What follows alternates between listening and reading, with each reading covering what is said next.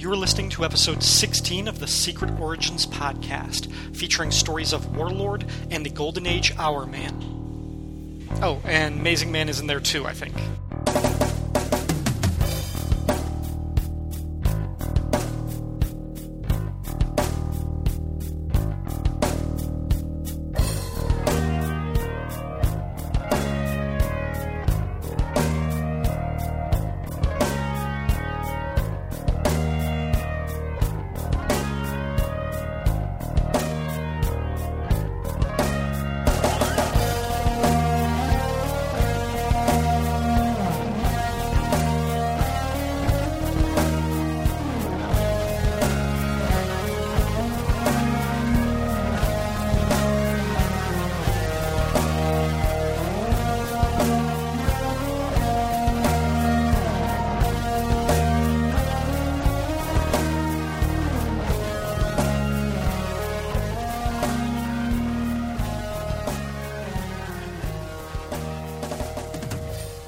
Welcome to the Secret Origins podcast, a review show dedicated to the Secret Origins comics published by DC in the 1980s.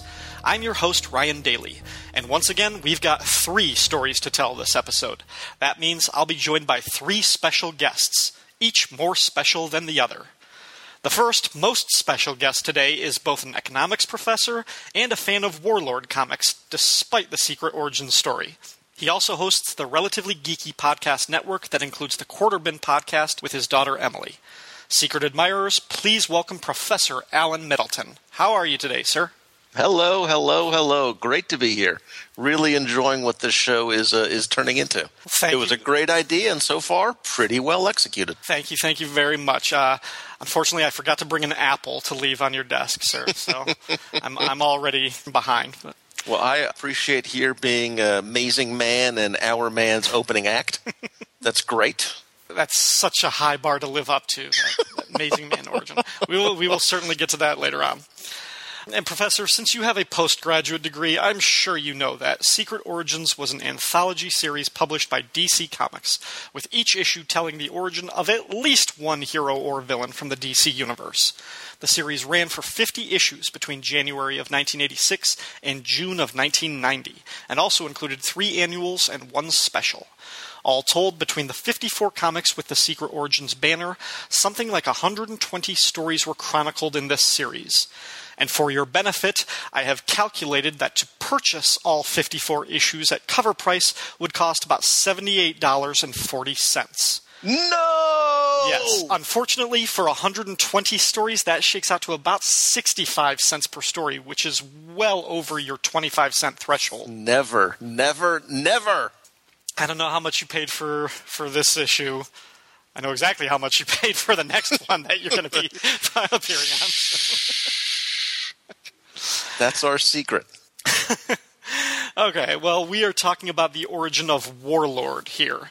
A character and concept created by Mike Grell and premiering in first issue special number 8 in November of 1975, before spinning into the Warlord ongoing series that ran 133 issues from 75 to 88.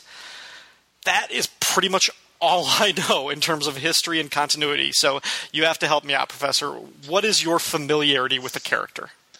Well, you know the expression, the golden age of everything is 11? Mm-hmm. And that is perfect for me because that is about the exact age I was when I discovered Warlord. All right. So it just hit that fantasy thing just perfectly for me. I had also, Mike Grell was just about the first creator that I knew of as a creator. You know, up to the time you're 8, 9, 10, 11 years old, these are just comics. Right. You don't recognize that anyone in particular writes them or draws them. Right. And I was a fan of the Legion, and he had done a little bit of artwork, a lot of covers for the Legion. Mm-hmm. And I'm generally not an art guy when it comes to comics. For me, it's not just story first. It's almost story exclusively. Mm-hmm. But the distinctive nature of his art style and again, hitting that perfect medieval fantasy, Tolkien-esque sword and sorcery vibe was just perfect for me. And I've just been a huge fan of specifically the Grell portions of Warlord, which were roughly the first 60 issues or so. And this was one of the titles that did not survive the Great Comics Purge of 1999. And when we moved from Virginia to Ohio for the job that would make me Professor Allen, we were, doing a little work and, figuring out, the budget of the move. And we had the movers over, and we quickly realized that movers charge by the pound and comics are really heavy. And I was in a bit of a lull. This was my collecting lull. So I figured, okay, I've got whatever it was, 7, 8, 9 long boxes. Let's move 3 or 4 of them to Ohio, perhaps. So threw everything up on eBay. And among the ones that sold, counting the annuals and first issue special, all 140 issues of Warlord were gone, along with All-Star Squadron, Green Lantern, John Sable, Rom. Oh, some of these hurt just saying them. I can imagine. All gone. And fortunately, through the miracles of the quarter bin, I have been able to reaccumulate over 100 of the 140 issues at my preferred price point of 25 cents each. Now, if I want to get the early stuff, I'm going to have to break that at some point. There's even a showcase that is now out of print, and it runs about double its cover price. Mm-hmm. So even the cheap, inexpensive showcase way of getting some of these books is not quite as cheap and easy as one would hope. Don't they understand where you're coming from? Don't they get it? You would think, man. All right, well, I have never read a Warlord story, and I include this issue of Secret Origins when I would posit you still haven't. We'll come back to that in a little bit more detail. It was before me. I was getting into comics later, and I actually... Maybe Star Wars is sort of the line of demarcation, but I felt like sure. I kind of missed out on the sword and sandal and sword and sorcery kind of thing. Like, I didn't get into Tolkien. I didn't, like, He-Man was probably the closest thing, like, as a child growing up in the right. 80s. I read a few issues of Conan, but that didn't have a strong enough appeal to me. So this is just a character that I always heard... it was one of those sort of isolated, just things that had a really strong creative run by Mike Grell, like who was running the show for a good chunk of it. And I heard about it sort of conceptually, but it just I never thought about reading it. And honestly, probably my best exposure to the character and the concept was from an episode of Justice League Unlimited, where I think Green Lantern and Supergirl go to Skartaris somehow on accident. That is pretty much how anyone gets there. Southwest does not yet have a direct flight. I was going to say, there isn't a basic train that goes out there. So. All right, well, we are going to take a short promotional break, folks, and when we come back, the origin of a guy who knew Warlord back before he was cool.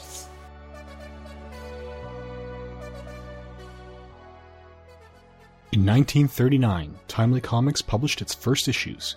It later changed its name, first to Atlas Comics and then to Marvel Comics.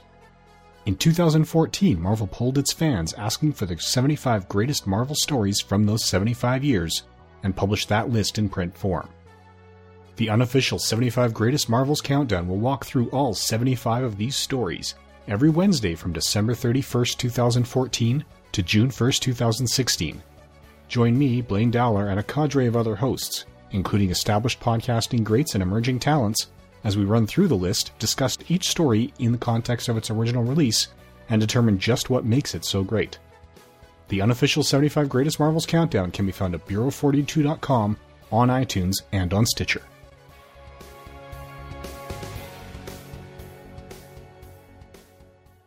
We're back, and we're looking at the first story in Secret Origins issue 16.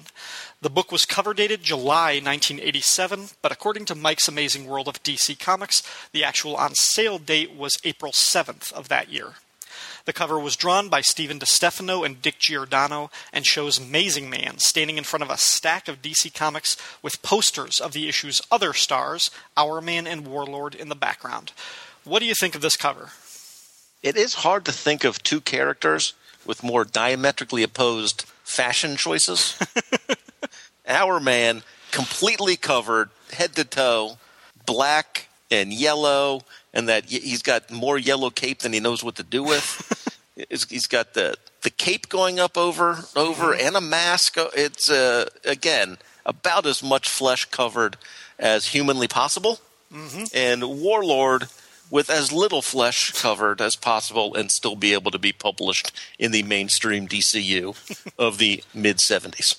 And Amazing Man is attempting to combine their two looks. He has a wooden sword in his hand and is draped in the his version of the Hour Man costume. Right. Yeah, I love what looks like it looks like a yellow bath towel. It's just so rough hewn.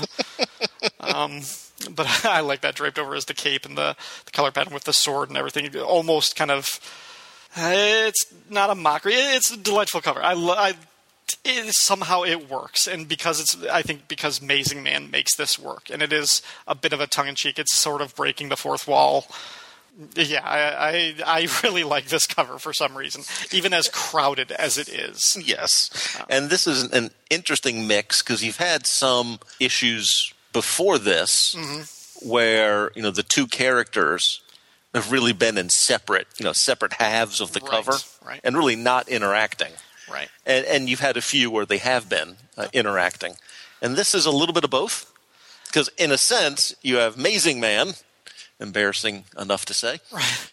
is in essence interacting with these two characters. Yeah, he's reaching out to both of them. He's blending the two of them. Yeah, it's much more effective, I think, than the cover to issue 13, which has Johnny Thunder and his Thunderbolt on one side and Nightwing on the other. And the Whip is the third character who's just in like a little circular insert panel. And it's just, right. I think it's kind of a forgettable cover. But this one, the way DeStefano drew Amazing Man, sort of bringing all of these disparate elements together, it makes it much more visually interesting. Like, I look at this cover and I want to open it up and find out what's inside. And, of course, in his stack of comics are a Warlord and a Young All-Stars Infinity Inc. Of course, Amazing Man. Flash, Batman, and Wonder Woman. So, again, there's some connection there. Yep. It seems like someone was at least ambitious. And I appreciate that in art. Do you think those all came out of a quarter bin? Some of them look like they deserve to be in there currently, yeah. I do not see a single bag nor board. So say what you will about Amazing Man. Not a great collector. Well, we can say a lot more than that, and we will. All right. Are you ready to talk about the origin of Warlord, such as it is? To some extent, yes. Okay. The Warlord Exiles was written by Michael Fleischer with art and lettering by Adam Kubert. We start in a Soviet gulag, which is always a cheerful way to start a comic book. And a narrator, who we learn is American prisoner Danny Maddox, addresses us. What you're looking at down there ain't exactly Club Med. It's Gulag Mechchavsky, a Soviet labor camp in the Siberian wastes. It's about 1975, and he's been there a couple of years. We learn that he supplements his diet with the occasional rat. When I can, I make a fire and roast him. When I can't make a fire, I eat him anyway. Either way, I survive. Maddox reminisces about his youth. When he was a child, he was a classic bully, even to the point of shaking down kids for their lunch money. But his little junior mafia gig comes to an abrupt end when a young Travis Morgan intervenes to protect his best friend Chuck and his sister Rachel. To this day, I still don't understand how he beat me. As best as I can figure it, he just got lucky. Rachel and Travis begin dating, and almost immediately after graduating from high school, they are married. Practically the whole school was invited, except yours truly. Danny next joins the Air Force, where he's pretty good at flying, but he is kicked out due to dereliction of duty and decking an officer. So what the hell? I joined the Army. They'll take anybody. He ends up stationed in Cam Ranh Bay in Vietnam, and pretty much picked up where he left off before Travis decked him back in school. He begins selling military supplies on the black market, and what the heck, sells a little secret intel here and there to the Soviets. Then one day, Lieutenant Colonel Travis Morgan of the Air Force arrives and stumbles upon a group of soldiers selling military supplies. He reports it to Danny, not realizing he's the kingpin. because Travis believes people can change, or he's naive, or he's generally clueless.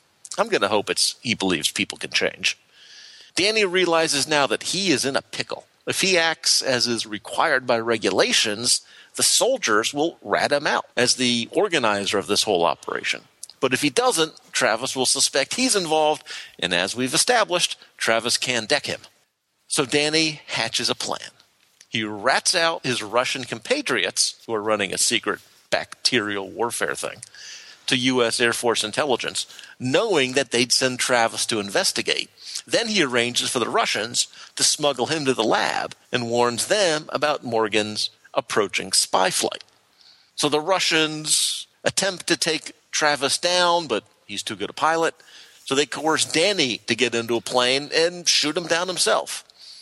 Danny does irrevocably damage Travis's plane, but Travis totally destroys Danny's plane. Danny ejects and is captured and then imprisoned at the camp from the start of the issue. Travis, of course, is also forced to eject and ends up landing on Barsoom, meeting his future wife, Deja Thoris. No, wait, sorry, that would be John Carter. I was going to say, I know the property well enough to know that that's not true. He lands inside the Hollow Earth in Skartaris and ends up meeting his future wife, Terra. So, let's see. I'm pretty sure Warlord appeared on one page. Now, to be fair, it was only a 15-page story. I'm not sure if that's because they had so little faith in it. Or when they got it, they said, let's cut this, make this as short as we can. I don't know. I'm a fan, and not much happened. You may have noticed that. Yeah. When I think of Warlord, I think of Mike Grell. Totally conceptually, like from my distance. So I was actually surprised that he didn't work on this, and I, of course, found out that Michael Fleischer had been writing the book around the time that this issue came out of Secret Origins. Yeah, Fleischer he picked up at issue 100 and wrote to the end. And when this Secret Origins issue came out, they were at about, I think, 119, so there was a little over a year and a half left in the title's run. Okay. And Fleischer had been in it for about a year and a half. Now, this story itself is not so much a retelling of the first appearance in the first issue special, or even a retelling of Warlord number 1. It's actually more a direct retelling of Warlord 91, just cover dated only a couple years before this, March 1985. That was Carrie Burkett and Dan Jurgens. Because that story includes Danny Maddox and Rachel Maddox. Rachel only appears in those 2 issues. No, she was wholly invented for the Jurgens retelling of the story, and then Fleischer's retelling of that retelling. So those first couple issues of Warlord were simply Air Force pilot shot down by Soviets over the Arctic, crash lands inside the Earth in a mystical, magical land of dinosaurs and hot chicks. Fantasy, adventures, and swords, and dinosaurs. Of course. I was expecting to see Grell and got Michael Fleischer instead. But in the middle of this story is a house ad for Green Arrow, the Longbow Hunters. And you see what you missed. You see what could have been. For me, just turning that page, it was like a middle finger right in this. It was like, hey, this guy used to be doing this book. But, okay, let's go back to the beginning of this story. I knew that Warlord was about what you said. It was about Air Force pilot who crashes in this jungle land full of dinosaurs and monsters and hot, scantily clad chicks. And the first page is a Russian gulag. Okay. Yeah, yes it is. Going left when I expect them to go right. That's not a problem. So explain how this story fits into that continuity a little bit better. Like, does the character this story is tangentially related to Travis Morgan? It feels much more like Danny Maddox's story. Well, it is. That's not even like a misconception on my part. It is his story. He's telling about how he ended up here. At the end, there's a promise from Maddox of, right. I will hunt you down and find you. Was that promise fulfilled? In my memory, it was not, though, again, these last 40 issues, by the time it got into Michael Fleischer, are not quite as memorable, at least in my mind. When I think of Warlord, I think of those first 50 issues in particular. Yeah. And the little bit of research that I did not list Danny Maddox coming back. So my impression is that it was an unfulfilled promise. It's not a poorly written story. The story is good. It's just, it feels like false advertising. And to some extent, I think, Fleischer, I don't think is a bad storyteller. I think there's a bit of a mismatch with this character. And sure. I felt that reading these issues as they were coming out in the mid-'80s. And not only had some of the magic been lost from Grell, but Grell to Dan Jurgens to Michael Fleischer, there is a decline, at least in the creativity, the big picture aspect of what Warlord should be, what Skartaris should be. He does do one of my favorite storytelling conventions, which is when we are told something different than what we see. And in particular, when they're kids, and when he talks about how Travis Morgan takes him down. And as you read it, to this day, I still don't understand how he beat me. As best I can figure, he must have just got a lucky shot. Or he must have just got lucky. No, Travis stomped your butt.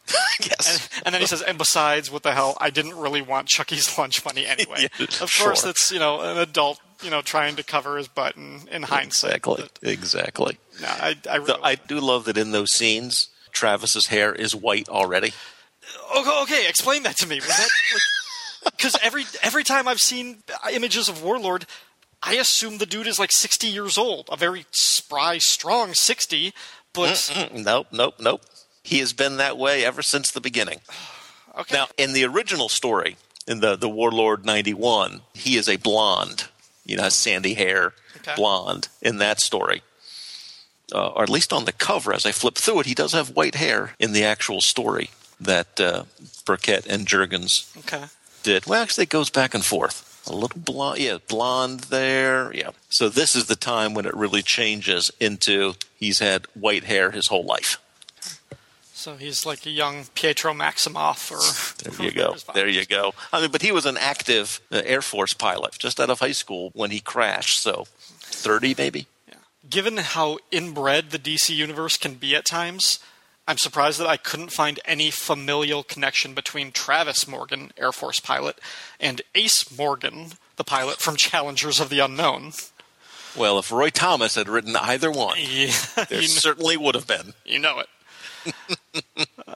Actually, Ace Morgan. And I also know now, I am not I haven't been in the service, and I know some folks who have been, and I know that there are different standards for different branches of our military. And I guess we were looking for warm bodies to send to Vietnam, but I doubt the Army would take a guy who just got drummed out of the Air Force for beating up a superior officer. I don't know. It just doesn't seem like, though I do like the dig from one service to the other. I mean, that part actually seemed real. Right. The inter-service rivalry. Yeah, I didn't even know that when he says, they booted me for dereliction of duty and decking an officer, the fact that we didn't get a panel showing him hit that officer made me think that might be another lie. Maybe it could have just been gross incompetence. He does seem to think he's a pretty great pilot. Yeah.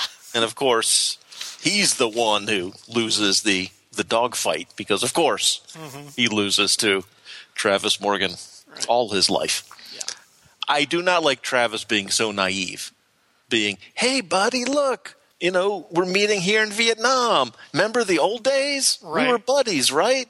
And, these guys under you, they're running this scheme, just like the one you ran when we were kids, but I'm sure you're not involved. Yeah. I mean, come on. He's going to be running an entire civilization under the earth. He is actually more street smart than that. In terms of the characterization of Warlord, such as we have it in about, 8 panels total, that was, to me, a total misfire. And see, again, I could accept that as being part of Danny's version of the story. That's fair. Except in this case, the art doesn't contradict it. Right. The images of Ace, the images of Travis show him pretty aw-shucks smiley and seems pretty friendly with this guy when he really should just be looking at him with utter contempt and disdain. I totally hear what you're saying there. I agree. I do think as far as we get, again, he's not in his full Warlord gear at the end, but those shots are pretty good. The final splash page is pretty good. And I think Adam Kubert is not a bad Mike Grell replacement. To me, they have somewhat similar styles. So that I think the art is pretty good. And like you said, there's a nice storytelling technique that it on occasion does contradict the narration, which is one of the things that's sort of unique about comic books. You know, comic books is a medium where you can do that pretty clearly. Mm-hmm. But it's a little boring. Sorry, it's a lot boring and a little short. Yeah. And to some extent, the shortness may be a blessing. I wouldn't want this exact story stretched out over 5 more pages, but I would like another 5 pages of, I don't know, action. Right. Something. Yeah.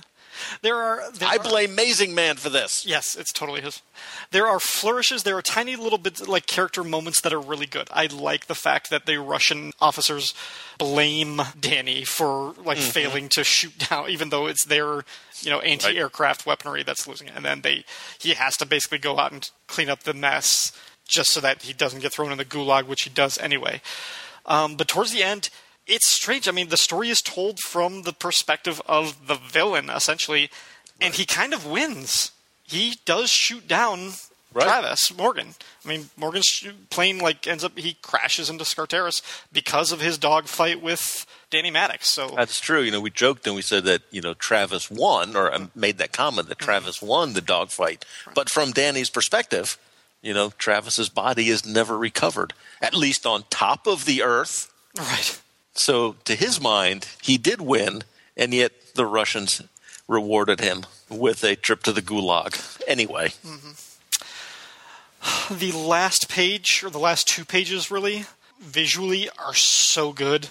I mean, just like once he crashes, once he sees the dinosaurs, that final splash page of him being attacked by a demon velociraptor, and he's just got his little handheld knife, and there's a half-naked woman by him. It is beautiful, and I saw the page, I was like, oh, I want to read this story. I want to read so much of this story. Oh, and I couldn't, because it's not here. Yes, if you want to read more of this story, I would recommend that showcase of Warlord. Go back to the beginning, or as early as you can find in the cheap bins, preferably up to about issue 50. I think that's about where Grell, as full-time writer and penciler, I think he penciled through 53. Yeah. And at that point, he was giving up the penciling chores, and from about 51 to the end of his writing, it was really ghosting. Yeah. With, I guess his wife was ghosting the stories for him. So I think I talked about issue 50 on, I think it's called it's like the Flame in the Puddle podcast. Something like that. I don't remember. It was something like that. A couple of guys begged me to come on. Yeah. It's Rob Kennedy and Ron. I think Shemp is his partner. That's right. Yeah, that's right. Yeah, Shecky. Exactly. They had me on to talk about cheap comic books. Original idea. Anyway, and I talked about Warlord 50, which is really the pinnacle. Mm-hmm. That's really where those first 50 issues really come to a conclusion there in issue 50. And I think after that, Grell loses his steam. That was, in essence, the long story that he wanted to tell. And so, he starts to bow out his contributions to the title. Mm-hmm. And by 70, he's totally out. Yeah, I was trying to find out what he was doing around the time that this issue of Secret Origins came out, thinking that it would have been nice if he came back just for this. This came out, as the house ad shows, I think Longbow Hunters came out 2 months later. He was probably doing the other book that you mentioned. I think he was working on John Sable. Yes, another one of my favorites. Yeah, so that would have been coming out almost concurrently with this. When I was at Boston Comic-Con, I did actually have a moment where I thought, I should do a little bit more due diligence and pick up some Warlord. So I went through some of the back issue bins, but I could not find them for a price that would have made you proud. So they were all way, way overpriced actually in the bins that I was looking. I can believe that. Yeah. So this story does not make me inclined to want to read more Warlord, but certainly your passion for the character does, and I have heard other people who swear by it. So one of those days, and maybe it'll probably be that. I'll probably check out that showcase if I can find that at a good price, because the premise intrigues me. I mean, it does. It's pretty simple. It's guys with swords fighting dinosaurs. What else do you want? Guys with jetpacks fighting aliens. Wait, that's next week. Someday. Maybe someday. All right. Well, any other recommended readings or big thoughts on the character of Warlord? No, I am exhausted. Okay. You've tapped me dry on my Warlord knowledge. Okay. Well, this is a little bit of a shorter segment, but it was a little bit of a shorter story and not all that inspired. And this episode will be crowded enough, so we'll probably call this segment to a close. Professor Allen, where can people find you online if they want to hear more of your thoughts on comics or really anything? Our home base is Relatively Geeky, the Relatively Geeky Network, at relativelygeekypodcast.blogspot.com, or you can find us in iTunes. And you'll find content there almost once a week or so under many different podcast names. My solo show, The Quarter Bin Podcast, is all about books I literally paid 25 cents or less for. And also Shortbox Showcase, the show I do with my scion, my progeny Emily, and we talk about topics and concepts in comics and related media. That is where we can be founded. They're great shows. I've been listening consistently for a while now. It's such fun. I love the rapport that you have with your daughter. I wish I had that rapport with anybody. And actually, your Boom and Bust episode of Relatively Geeky, when you were talking about the comics in the 90s and the rise and fall, I've listened to that episode a couple of times. That was really... That was very special. I liked that. Was very good. Had great guests and Shag. Yeah, and the different perspectives that everybody put on it, the history, which was very, very interesting. And for me, it was a nostalgic kick in thinking back, because for me, that was kind of the dawn of when I started really hardcore collecting. Right. Was right around 92, 93. Professor, it was an honor and a privilege to have you on the Secret Origins podcast. I enjoyed talking to you, and hopefully maybe we can have you again in the future sometime. I'm just saying, if you send me a little bit better story, maybe one coming up, I don't know who you have booked for next episode or whatever, just bump them off. I mean, Frank or Shag or whatever. Give them the boot. I swear, Coach, I can do better than this. I swear. I deserve a better story. All right. Well, okay. I'll let you do Adam Strange. I'll take Shag off that story, but don't tell him. Keep this between us. Absolutely. No one's going to know. Okay. That's good. All right, folks, we're just getting started here on Secret Origins Episode 16. Don't go away. Director Fury, the internet is besieged with lame, lifeless podcasts. What we need is a hard-charging, foul-mouthed band of brothers with chemistry, big brains on comics, and personality. Personality goes a long way. What we need is the Marvel Superheroes Podcast. I'm the Legal Machine. Diabolu Frank. And I am Mr. Fix-It. The Marvel Superheroes have arrived! Nick, internet radio is saved! Get this podcast off iTunes. The Marvel Superheroes Podcast can also be found on Shout Engine, the Internet Archive, and on Rolled Spine Podcasts blogs. When you're down and out, when you're on the street,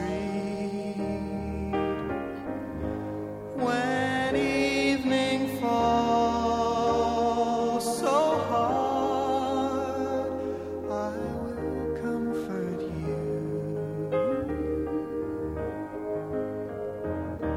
I'll take your part. Oh, when darkness comes and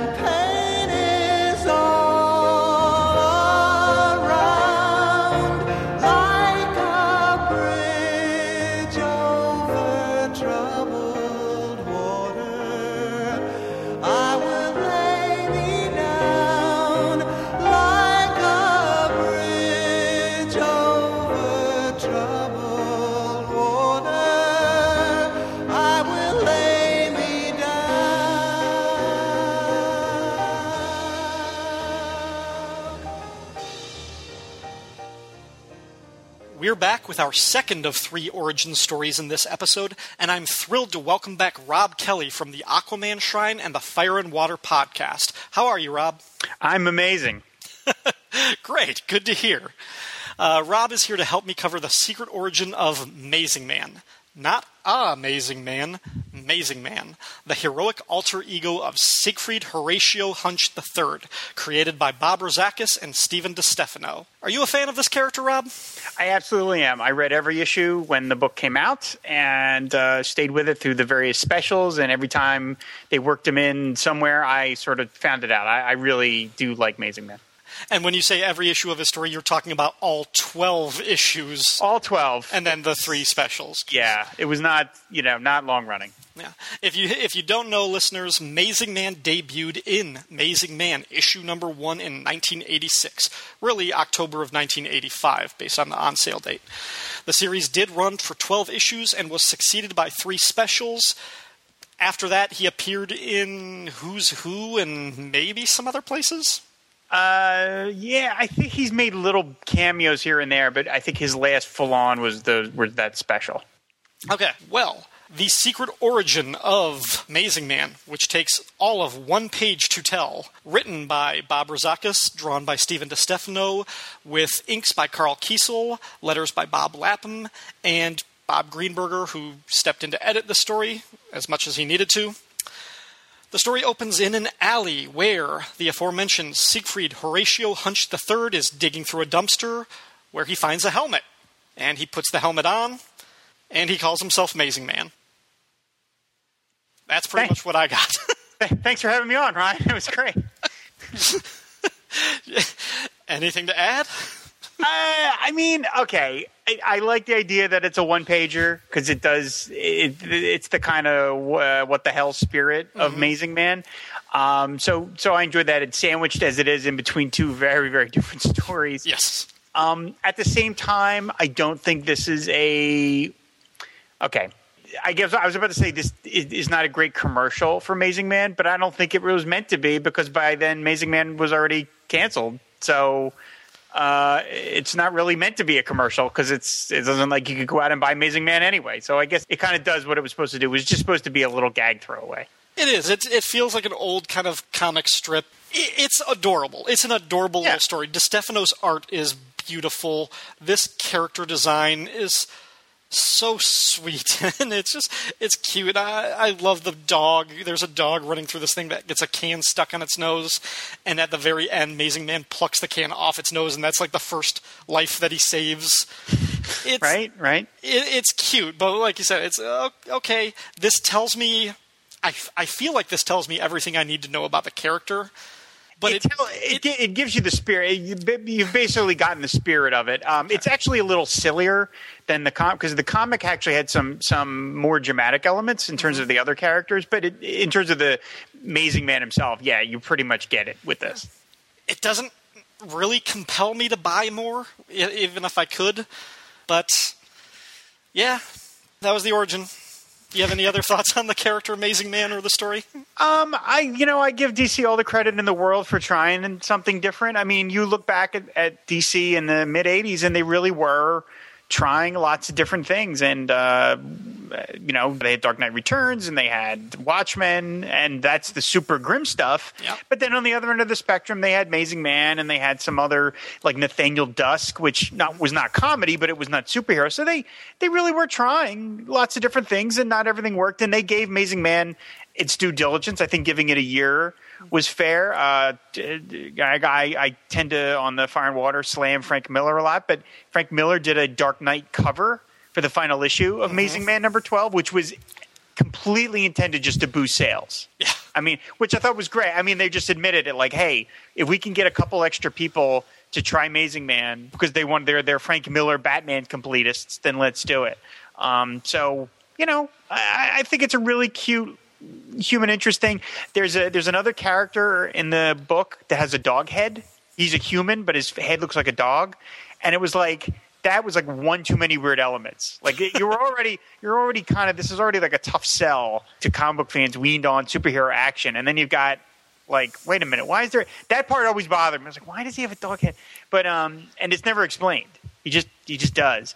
But I've gone back and read some of the Amazing Mans because I have them. I still have them, and they still retain that just kind of nice whimsy, and I actually could. I know, again, on the Fire and Water podcast, I talk a lot about Sugar and Spike. Mm-hmm. I actually could have seen Rozakis and DiStefano doing Sugar and Spike. I think Amazing Man had that same kind of whimsy to it, and I think if they had ever wanted to do Sugar and Spike again, I could have seen they might have been a decent team, because I love DiStefano's art like you. He designed that Black Canary costume that nobody likes, but he's done lots of other great things.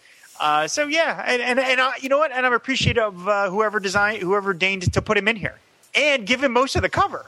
Yeah, he does. The cover. Oh, I love the cover of this. Yeah, it's really cute. It's really cute. So good on you, DC, for doing this. Okay, well, do you have any recommended reading as far as Amazing Man goes? Well, you want to try the Amazing Man Absolute Edition, of course, in hardcover. That's retails for $99.95. No, you can get the later issues of Amazing Man and the specials were unfortunately subjected to the horrors of flexographic printing. And it really, if you look at this page, you see how detailed DiStefano's stuff is, and his work really suffered to me under flexographic because that thing was still, those machines were still haunted at that point. So if you're going to try Amazing Man, buy the first couple. That was before they kicked in on flexographic, and I think the first couple are the best ones.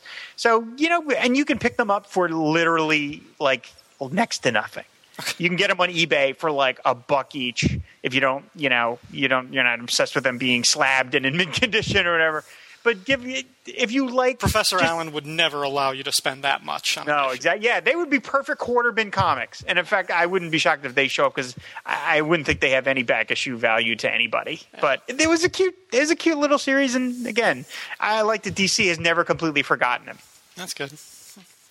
Okay, well, Rob, thank you very much for coming back to the Secret Origins podcast to talk about this character.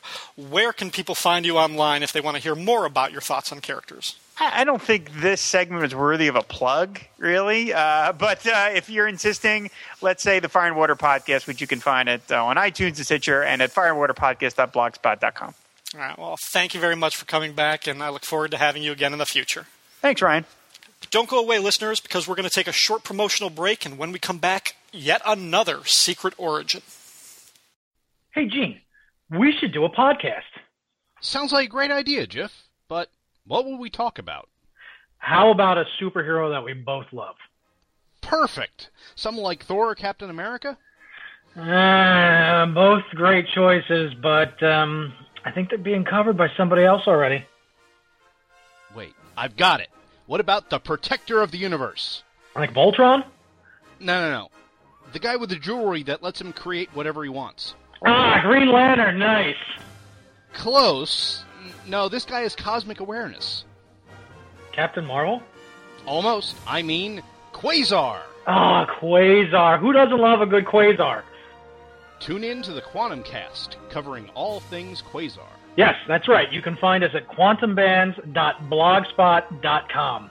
And on the Two True Freaks Internet Radio Network. Yeah, that didn't sound scripted at all, did it? Is it any wonder I've got too much time on my hands? It's taking away with my sanity. I've got too much time on my hands. It's hard to believe such a calamity. I've got too much time on my hands, and it's taking away from me. Time on my hands, taking away. We're back, folks, and I am proud to introduce another guest making his podcast debut right here on Secret Origins. Please welcome Al Girding, who you might know as Van Z. How are you doing, Al? Good, Ryan. Thanks for inviting me. I'm a big fan of this podcast. You do an excellent job on it. Well, thank you very much. I really appreciate that. And seriously, thank you for being part of this show. And thank you for stepping in when I needed you like this. I'm going to let our listeners behind the curtain a bit, sort of a secret of the Secret Origins podcast. This segment, which covers the Golden Age Hourman, was originally scheduled to be recorded with Gene Hendricks, who covered the Spectre origin with me last episode. We set up a date to record, but then Gene's schedule at home changed a little abruptly. We tried coming up with alternate times to record, but our schedules just weren't lining up. Meanwhile, the clock was ticking, as befits the character Hourman, and I was falling behind on my recording sessions because the editing of some of the recent episodes was taking so long. And also, other life stuff. So all that is to say that Gene and I couldn't make it work out this time. Hopefully I can get him back on another episode somewhere down the line. He did give me 2 weeks' notice before this episode was scheduled to come out, hoping I would have enough time to find a replacement guest.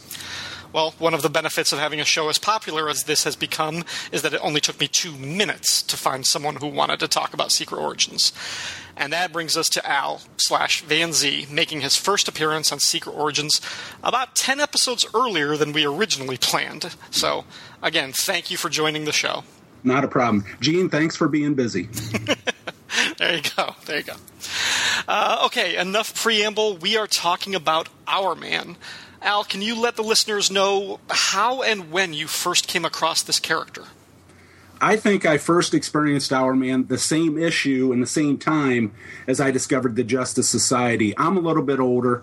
I'm 44 years old, and I was young enough, or old enough, the way you want to see that, is to purchase copies of All-Star Comics back in the 70s.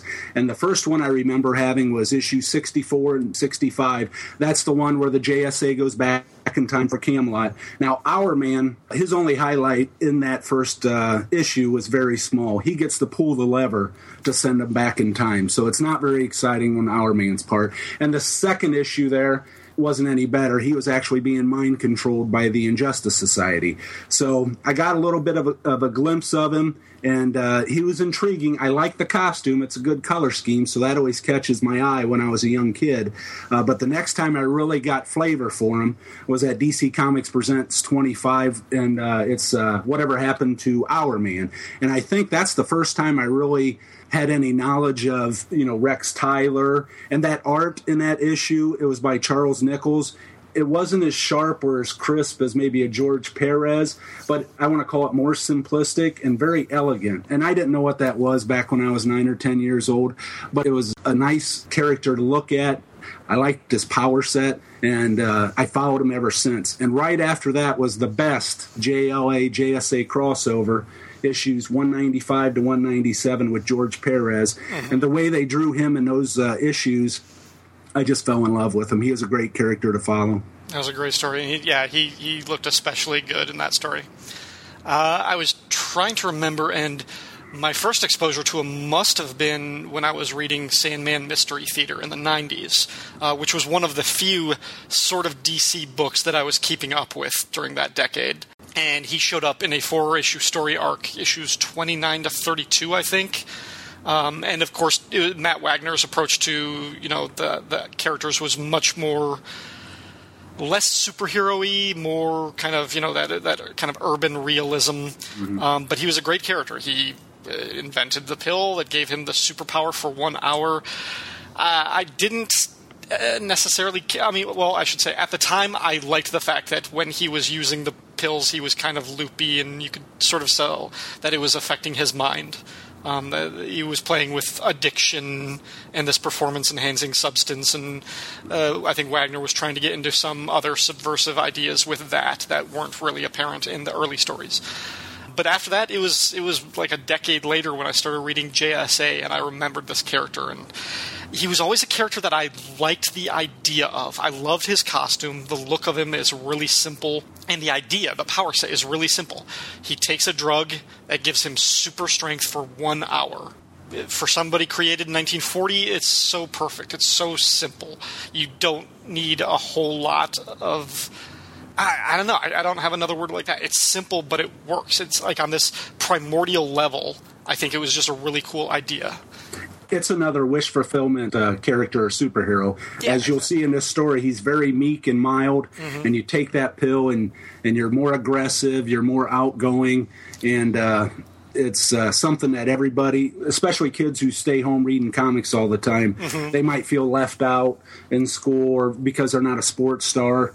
things like that. So this might be a way to get into the superhero frame of mind, to gain more confidence and things like that. So I think that appeals to a lot of kids. No, I totally agree. You're right.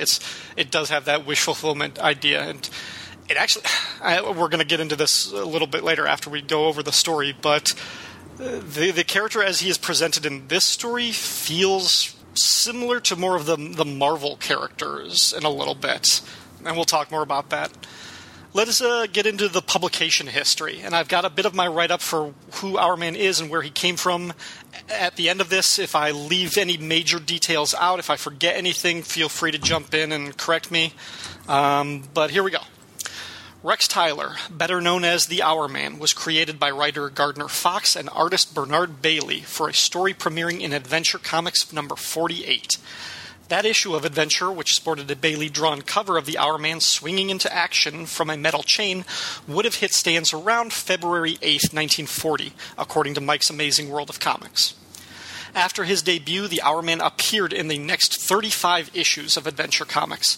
He succeeded the Golden Age Sandman in gracing most of the covers for the next year, but was himself unseated by the debut of Starman. 3 months after his first appearance in Adventure Comics, the Our Man would appear in New York World's Fair Comics issue 2, a book that also included stories featuring the likes of Superman and Batman, and All-Star Comics number 1, which also featured the Flash, Hawkman, and the Spectre. As preposterous as this may sound today, the book with Superman and Batman is more of a distant afterthought when compared to what All-Star Comics would become. With All-Star issue 3 in November of 1940, Our Man became one of the 8 founding members of the Justice Society of America. However, Our Man would leave the Justice Society after All-Star Comics number 7, becoming the first member of the team to depart without being made an honorary member because he was popular enough to get his own quarterly book, like The Flash and Green Lantern. As with the covers to Adventure Comics, the Starman would succeed Our Man on the Justice Society's roster. For the next year or so, Our Man appeared only in his regular feature in Adventure Comics. His final Golden Age appearance was in issue 83 at the end of 1942.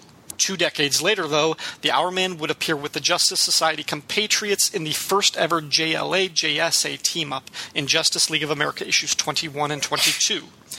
He returned in several of the Earth 1, Earth 2 crossovers throughout the 60s, 70s, and 80s before the crisis. He came back to the newly resurrected All-Star Comics with issue 62 in 1976, and eventually the All-Star Squadron with issue 31 in 1983. After the Crisis on Infinite Earths, Roy Thomas kept Our Man in semi-regular rotation in All-Star Squadron, Infinity Incorporated, and Young All-Stars. He also created the second Our Man, Rick Tyler, son of Rex, for Infinity Incorporated, and the character who will serve as inspiration for the telling of Our Man's story in this secret origin story. Al, did I miss anything important? Was there anything that I left out you wanted to add? No, I do think Our Man kind of got a raw deal with Green Lantern getting his own book, because with Green Lantern getting his own book, he therefore becomes an honorary member of the Justice Society, and he gets replaced. The thing is, I think the creators were looking for somebody with similar maybe power set and, a similar look and things like that, and that was Starman. So as Starman kind of bumps Our Man after the JSA out of only 3 or 4 issues, he kind of bumps him out of Adventure Comics after 35 issues. So you don't have a whole lot of experience with Our Man in the Golden Age because he just really didn't last that long. And then, was it in All-Star Squadron that he sort of explained that Our Man was picked up basically by Uncle Sam and taken to the other Earth?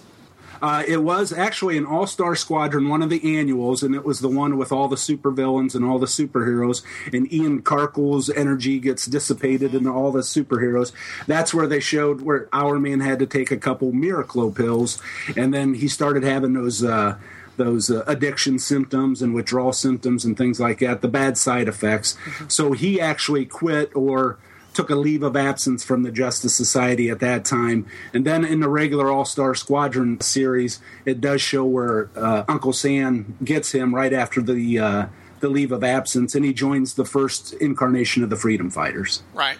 So, have you seen the cover to Adventure Comics 48, Our Man's first cover? Yes, I did.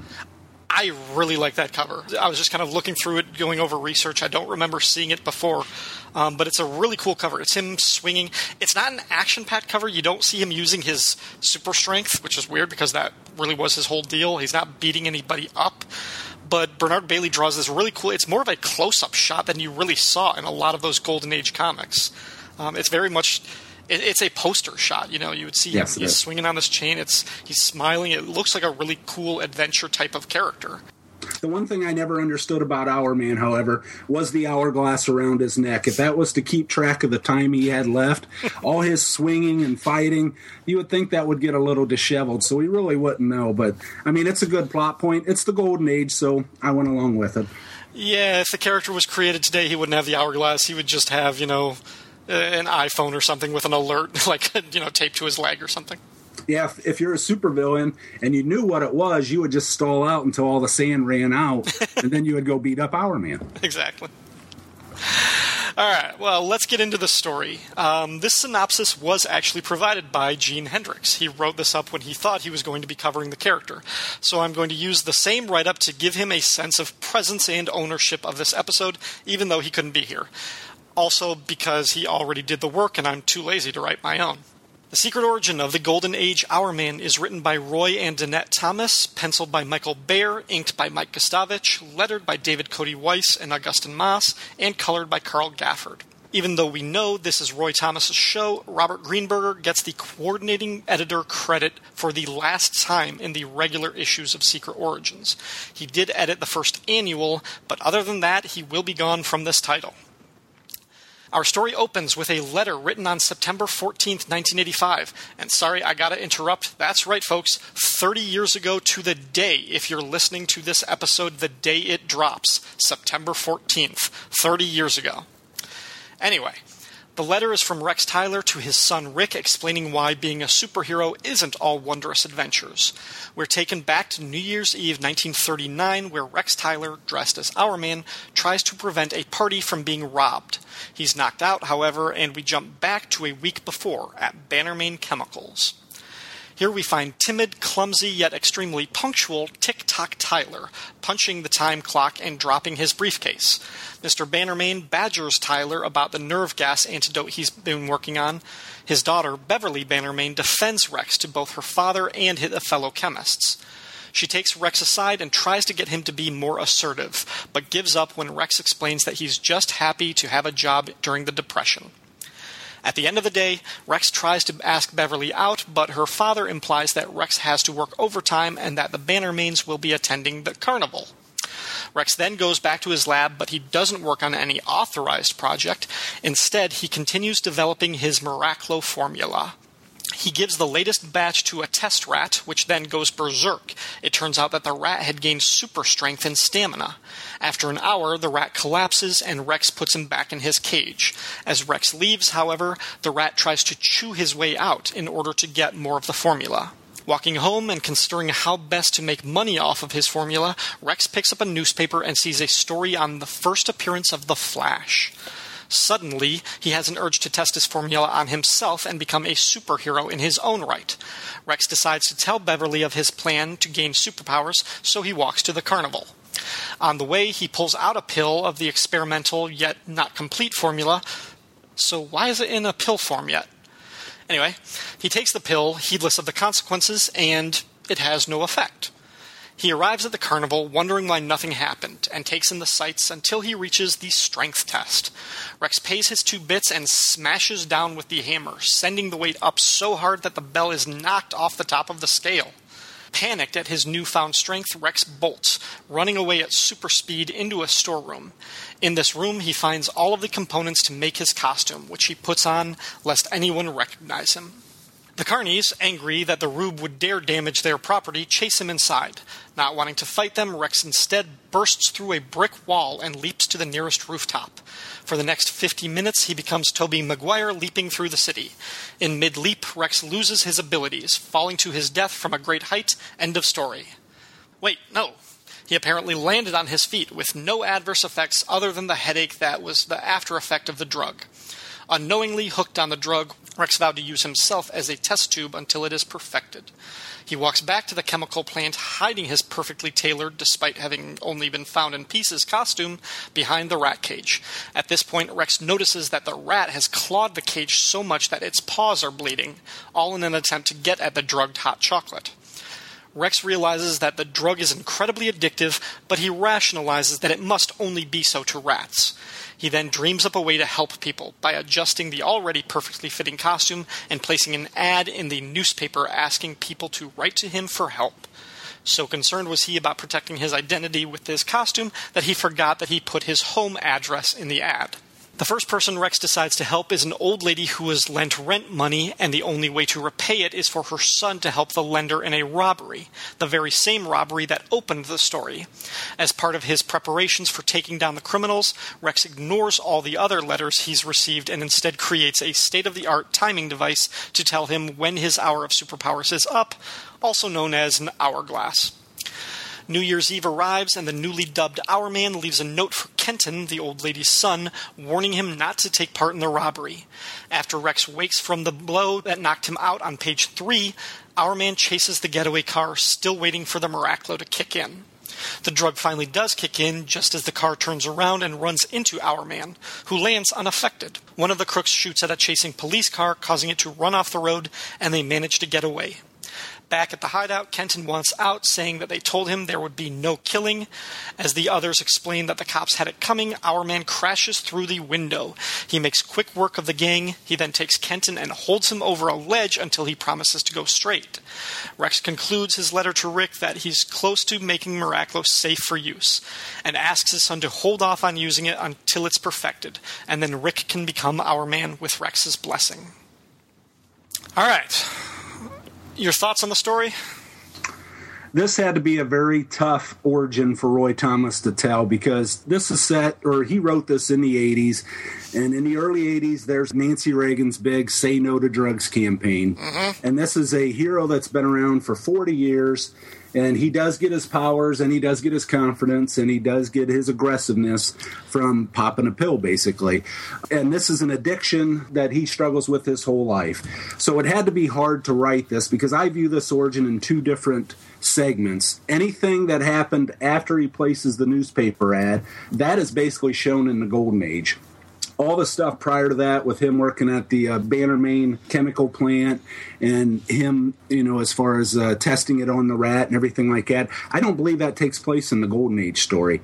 So it's kind of like a timepiece where you have to address those concerns when you write it. It is a very marvelous, is that a word? Marvelous way to show your heroes have faults and flaws and how you follow with them to see how they overcome them. And with that respect, like you mentioned, he doesn't know what he's going to do with that formula when he develops it. He thinks, hey, how do I cash in on it? He thinks maybe in a patriotic way, maybe I can give it to Uncle Sam. He can use it on his soldiers.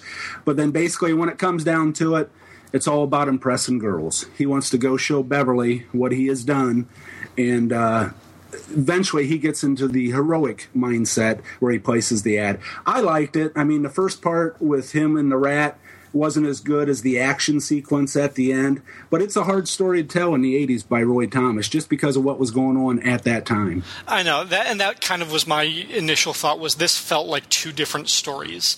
Not necessarily two different plots, but two different tones.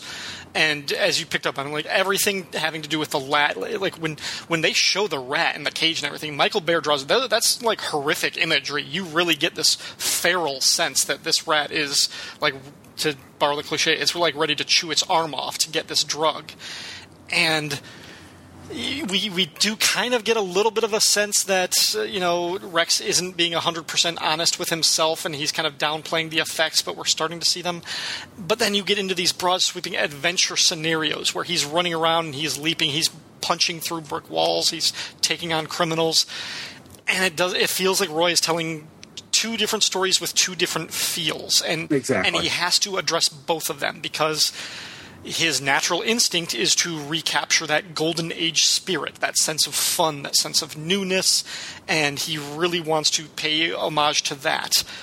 But you're right. This is the late 80s when he's writing this story. He has to address the fact that, as South Park would say, drugs are bad, okay? So... This is Marvel's effect on comic books, though, because before that, all you got from DC was the adventure and the crime busting and the fights and things like that. And now you start to see your superheroes have some flaws, and that's good too. That's just the evolution of comics and to see how they overcome them. So I enjoy that as well. This is a nice mix of those two eras, the Golden Age era and the, I hate to say it, but the Marvel era when they come into play there. This is a little bit different than the Golden Age story. Our Man, when he first appears, also uses a tear gas ring. And for years and years and years, I did not know Our Man ever used a tear gas ring, but I believe that shows up in his first appearance back in the day as well. So it's interesting. And a neat reminder here, or a neat point, was the main villain, or not really the villain, but the guy who the mom is trying to save. In this story, his name is Jack Kenton, or John Kenton, and in the old days, in the Golden Age, it was John Kennedy. So I think we know why Roy Thomas changed that. Yeah, and I think I was looking it up, and in that original story, he was trying to save the woman's husband, who got involved in the gangs, John Kennedy, and they changed the name to Kenton for this story, and it's her son. And this aspects of this story is revisited in that Sandman Mystery Theater that I spoke about at the top. And in that, they change his name again. I think it's Jeremy Kenton, or they changed his name yet again. It's always the same basic idea, but they tweak the character a little bit. One more thing about as we keep bringing up the kind of Marvel parallel to this, there is a moment on page 5 when Beverly is talking to Rex, and she basically accuses him of being a cog in the mighty marvelous machine, or her dad's mighty marvelous machine. Now, that might be a knock against Marvel. I don't know what Roy Thomas's relationship was with that company. He had been the editor-in-chief at Marvel only about a decade before this. But assuming it might just have been like a kind of friendly tongue-in-cheek kind of reference. But yeah, as I was reading this, I was like, Rex, he feels like a Marvel hero from that early Stan Lee, Jack Kirby age. Yeah. He's a scientist developing something that he sort of tests on himself. I mean, it's not dissimilar to the Hulk or Spider-Man or Reed Richards or Ant-Man.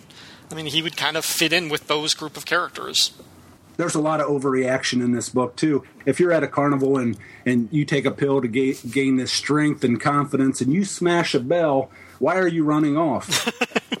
And then why are the carnival people chasing him? I mean, this guy just destroyed your bell. You should be getting away from him. But everybody's overreacting in this story. Or there should be a ringmaster offering him a job as in the carnival, in the circus. You're our new strongman. Exactly.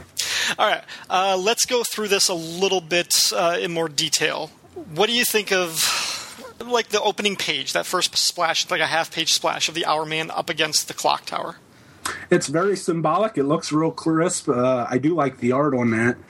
That second page, though, all the guests in their costumes.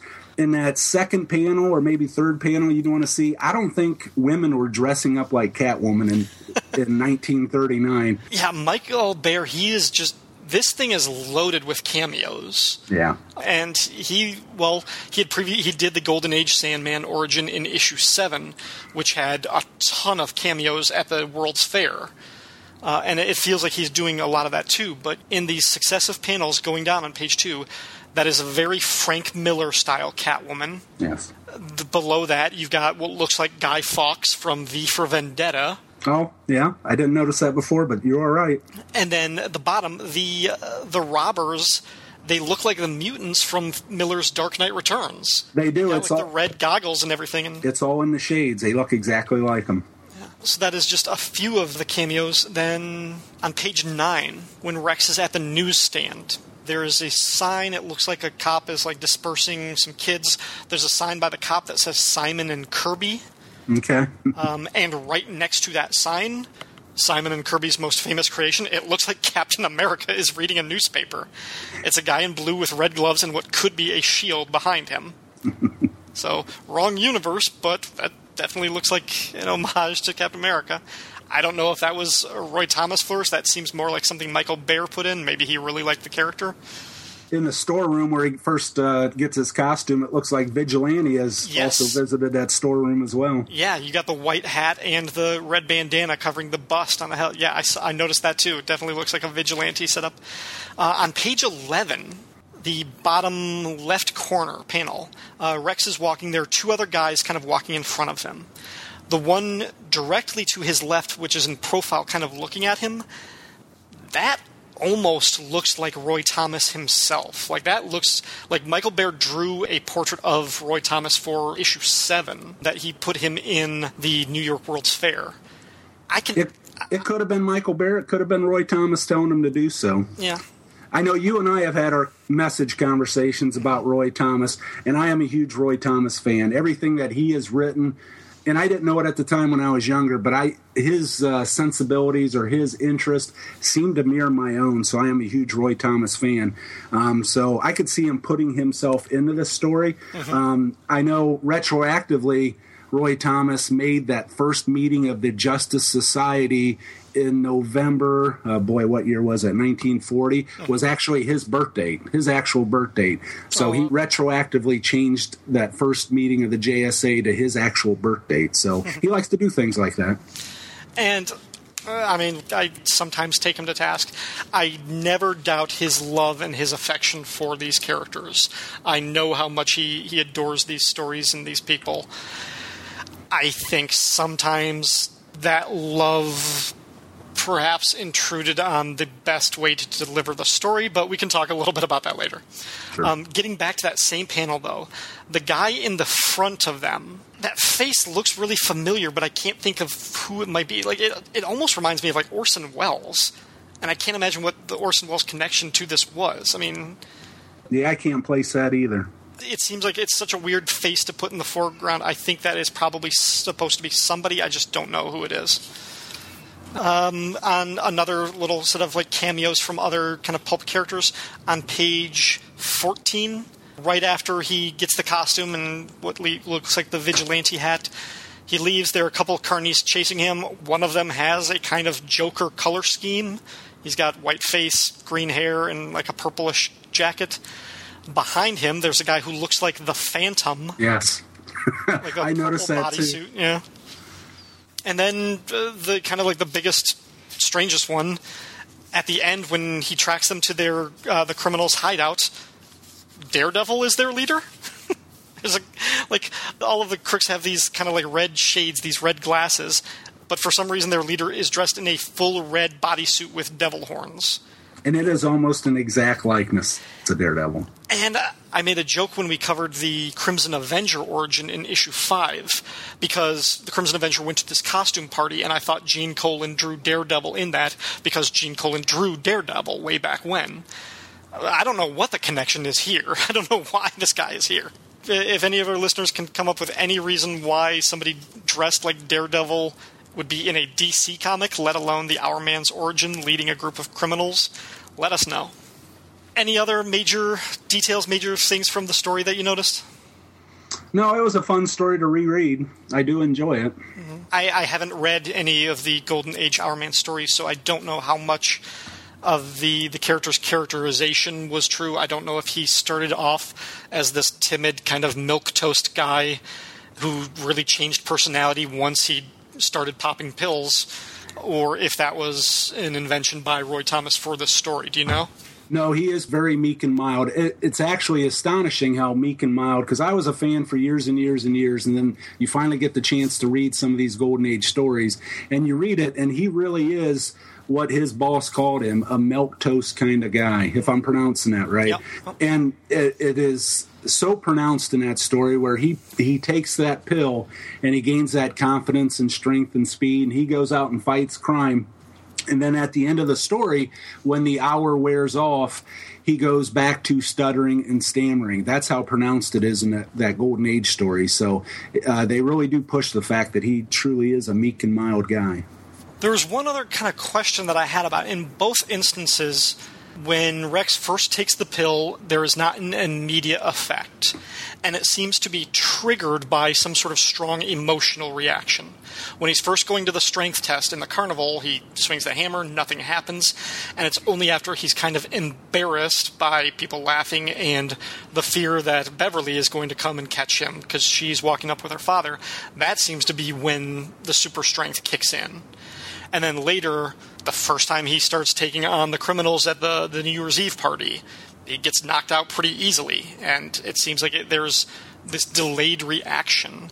And I don't know if that was something inspired by the comics or if that was Roy trying to add something else, but I don't ever remember that, aside from taking the pill, that there needed to be like an adrenaline boost in order to activate the formula. That first Golden Age appearance, it actually starts with him having developed that pill. So really, when he wants to become our man, he would just pop that pill and then the adventure would proceed. There was certain instances, and I think maybe in the first or second issue of All-Star Comics, if you ever get those reprints, he has a solo adventures in there. And he's in a cabin, and there is a time where he would pop the pill, and it would take him a couple minutes to kick in. But really, in the Golden Age, it wasn't addressed. As soon as he took the Miraclo pill, he had the power. Okay. That was kind of always what I assumed that it would be, so this was a little bit different than what I had read. And maybe this was something that Roy Thomas planned to do within the future and never got around to it. I do not know a whole lot about the Rick Tyler character. My readings of Infinity Inc. and even, well, I haven't read any of Young All-Stars, but my readings of Infinity Incorporated is fairly thin. I know he had this very different sort of costume that we get on the final page. Can you tell me like a little bit about the Rick Tyler version of Our Man? I believe Rick's first appearance in Infinity Incorporated was issue 20, where he visits a local hospital with his dad, and Nuke Lon's there, and Charles McNider is a doctor there, and that's also where you meet Beth Chappell, the second Dr. Midnight, and he wants to be an artist, and his dad is pushing him into being a doctor or to go to medical school, and Rick was kind of a free spirit. He didn't want to be locked down like that, and I think, if I remember that issue correctly, his father was taking him to go talk to Charles McNider to try to motivate him into taking his studies more seriously, to go to medical school. And then, there was talk about traveling Europe and things like that. Now, at that time, I think that was right around when Crisis was happening, and there was an earthquake that shook that hospital, and one of the Miraclo pills fell out of Rex Tyler's container, and Rick picked it up, and his dad pretty much threatened him not to take that because he knew how bad it was. Well, his dad comes out of retirement to help the people in the hospital become Our Man, but then he is in danger. So Rick pops that pill, and he gets the same powers as his dad. Because I think Rex over time developed it where it only would work maybe on him specifically, but because Rick was his son, it might have taken a little bit longer, like we were talking about before, for his powers to activate.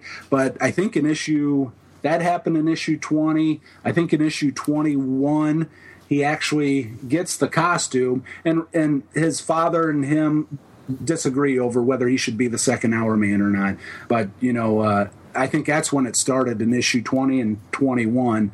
And then, of course, in issue 30, Our Man goes with the rest of the JSA to Ragnarok to fight all the Norse gods and things like that. So from then on, I think Rick uses the costume we're used to seeing Our Man in instead of the purple and red one.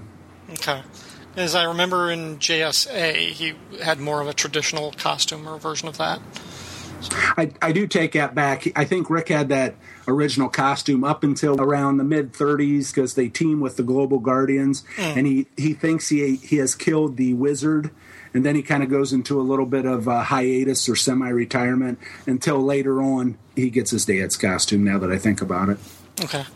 I do have a fun Our Man fact. Okay. And I am a big fan of comic books like anybody else, and I got my start with Super Friends like you hear everybody else had.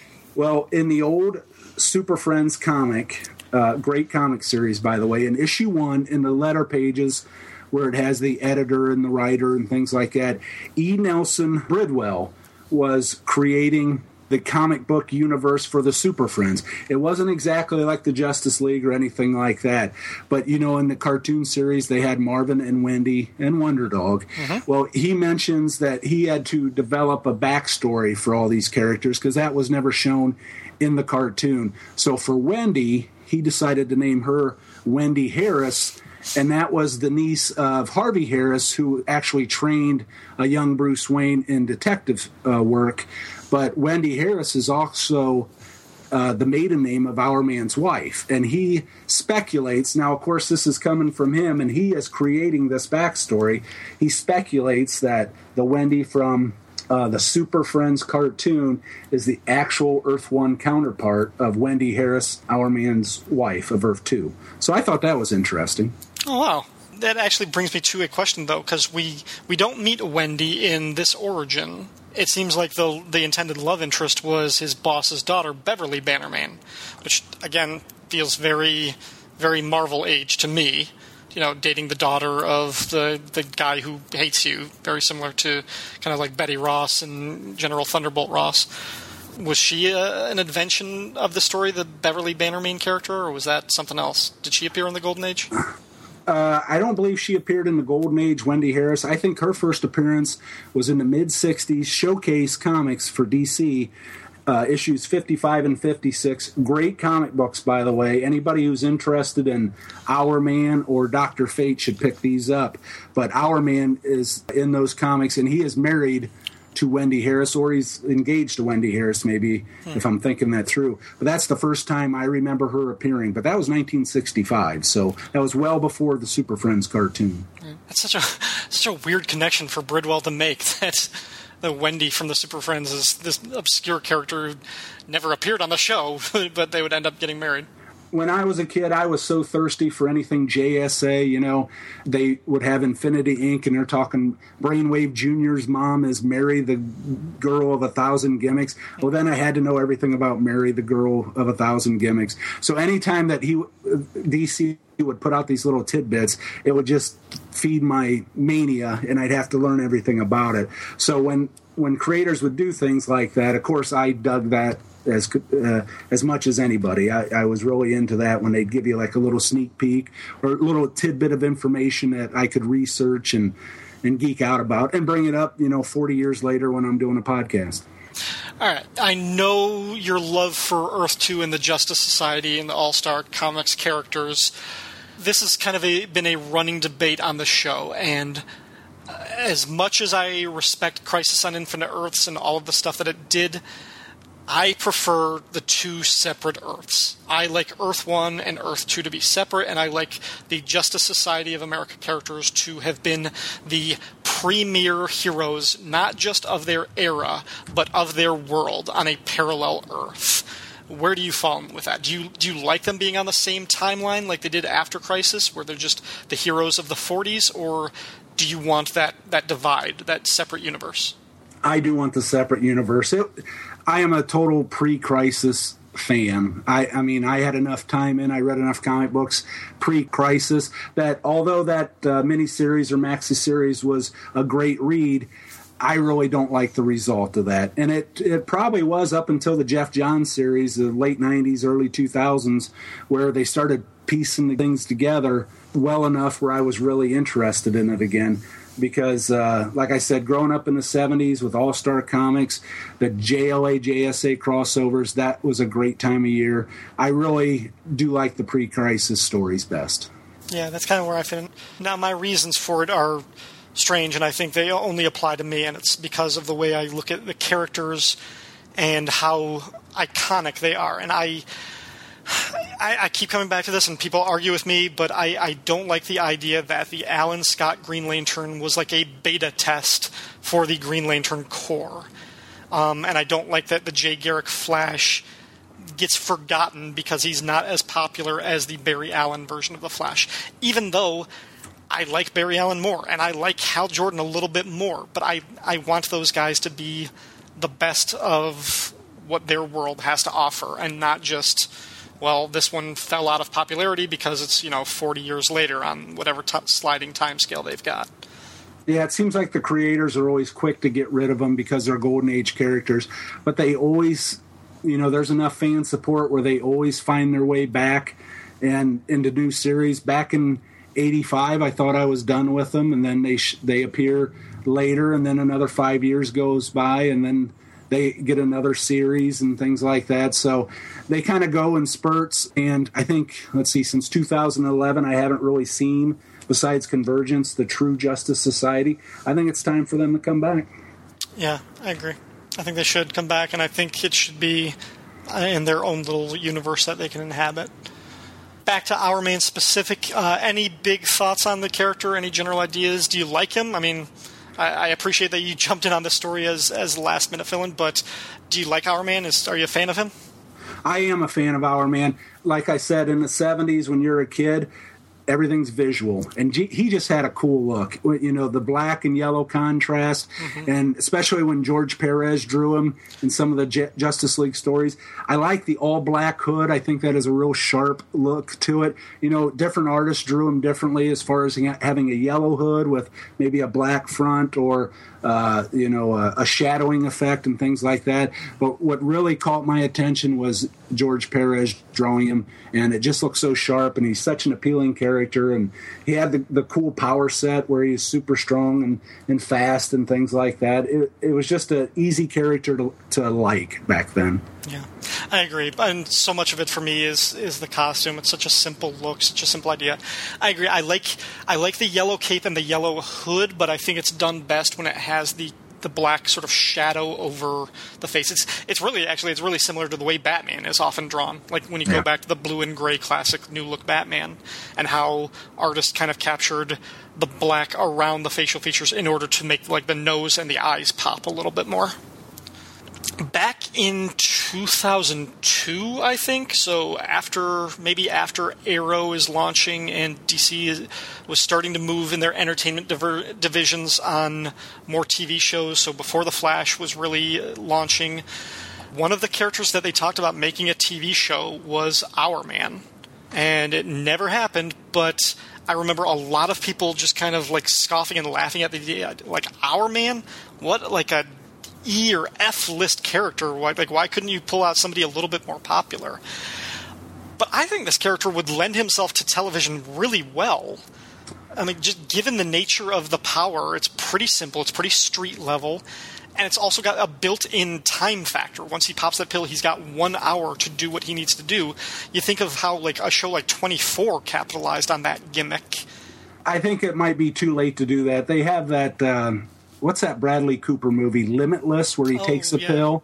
Now they have a TV show about that. So basically, this CIA agent or FBI agent or whatever he is, I don't really have experience with it, he takes this pill and he becomes basically the best a human can be. So I think now if they would develop an Our Man show, it might be considered a copy of that. Back with Arrow, in I think maybe their second season, they did have a pill or a drug called Mirakuru that I thought was supposed to be some kind of derivative or the Miraclo, but I don't think we're going to see that Our Man show anymore just because of what has developed since then with that other show. Right. Yeah, I agree. And it's very similar to the idea that I put forward when Constantine was canceled. I thought, well, you know what, that show really needed to come out 15 years ago when the comic was more popular, because all of the stuff that TV show was doing, you see in every other TV show right now. It wasn't special. I mean, it was nice for the fans of the comics to finally get that realized, but for a mainstream audience, we have seen an asshole British main character who's smarter than you, but the only reason you like him is because he's good at his job. And we have seen those monster of the weeks dealing with magic. There's a dozen TV shows like that, so that Constantine just wasn't going to last. Did you have any other thoughts about Our Man? No, I mean, I enjoyed when they brought him back in the last Justice Society series. For the fans that don't know, he was taken from the time right before he was killed, Rex Tyler I'm talking, and flung into a place called, I believe it was Time Point, for him to live for basically 1 hour where his son can go and visit him. And then through some happenings in that comic book series, he was brought back. So Rex Tyler, as of the end of the pre-New 52 universe, was still alive and in retirement. So it'd be nice to see him again. That's right. I have to go back and read those JSA books because I've forgotten all about how they developed their relationship between Rex and Rick with the time point and how they could spend that hour together. So, any other recommended readings for Our Man stories or just Justice Society stories that you really enjoy? I'm going to say, if you want to see Our Man at its best, that previously mentioned Showcase 55 and 56 from the 60s. If you want to see him at the worst, you mentioned it, All-Star Squadron 31 to maybe 35, 36. You absolutely see him at the worst there, and how he overcomes. But, yeah, he does make an appearance, and those are both great stories. And I would just recommend, because, again, it's one of my favorite comics, The Sandman Mystery Theater. It's issues 29 to 32. It has been collected in a trade called The Our Man and the Python. It's volume 6 of that series. Al, thank you very much for being part of this show. Do you have any projects to plug, or where can people find you online? I have nothing to plug. I do not do any podcast. I appreciate the opportunity to be on this one. It is one of my favorites. Basically, I do post on Facebook under Van Z. And but if anybody wants to talk to me about superheroes or Golden Age characters or anything like that, I'm more than welcome a chance to talk to them. All right, well, thank you, and you will definitely be appearing on this show again in the future. One last time, thanks for being on the Secret Origins podcast, Al. Thank you.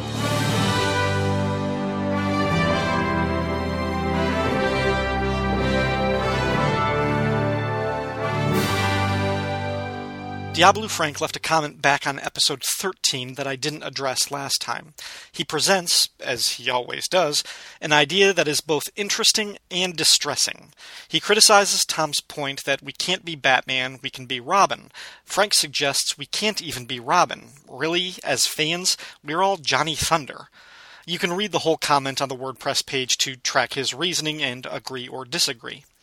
But I did want to address another part of Frank's comment where he clarified an aspect of Wonder Woman and Fury that I didn't understand when he first brought it up. He says, "There is no Wonder Woman family. Oddly, for a character as seemingly loving and inclusive as Diana Prince, she hardly has any close friendships of note outside Etta Candy and the Capitelluses and Napabilises.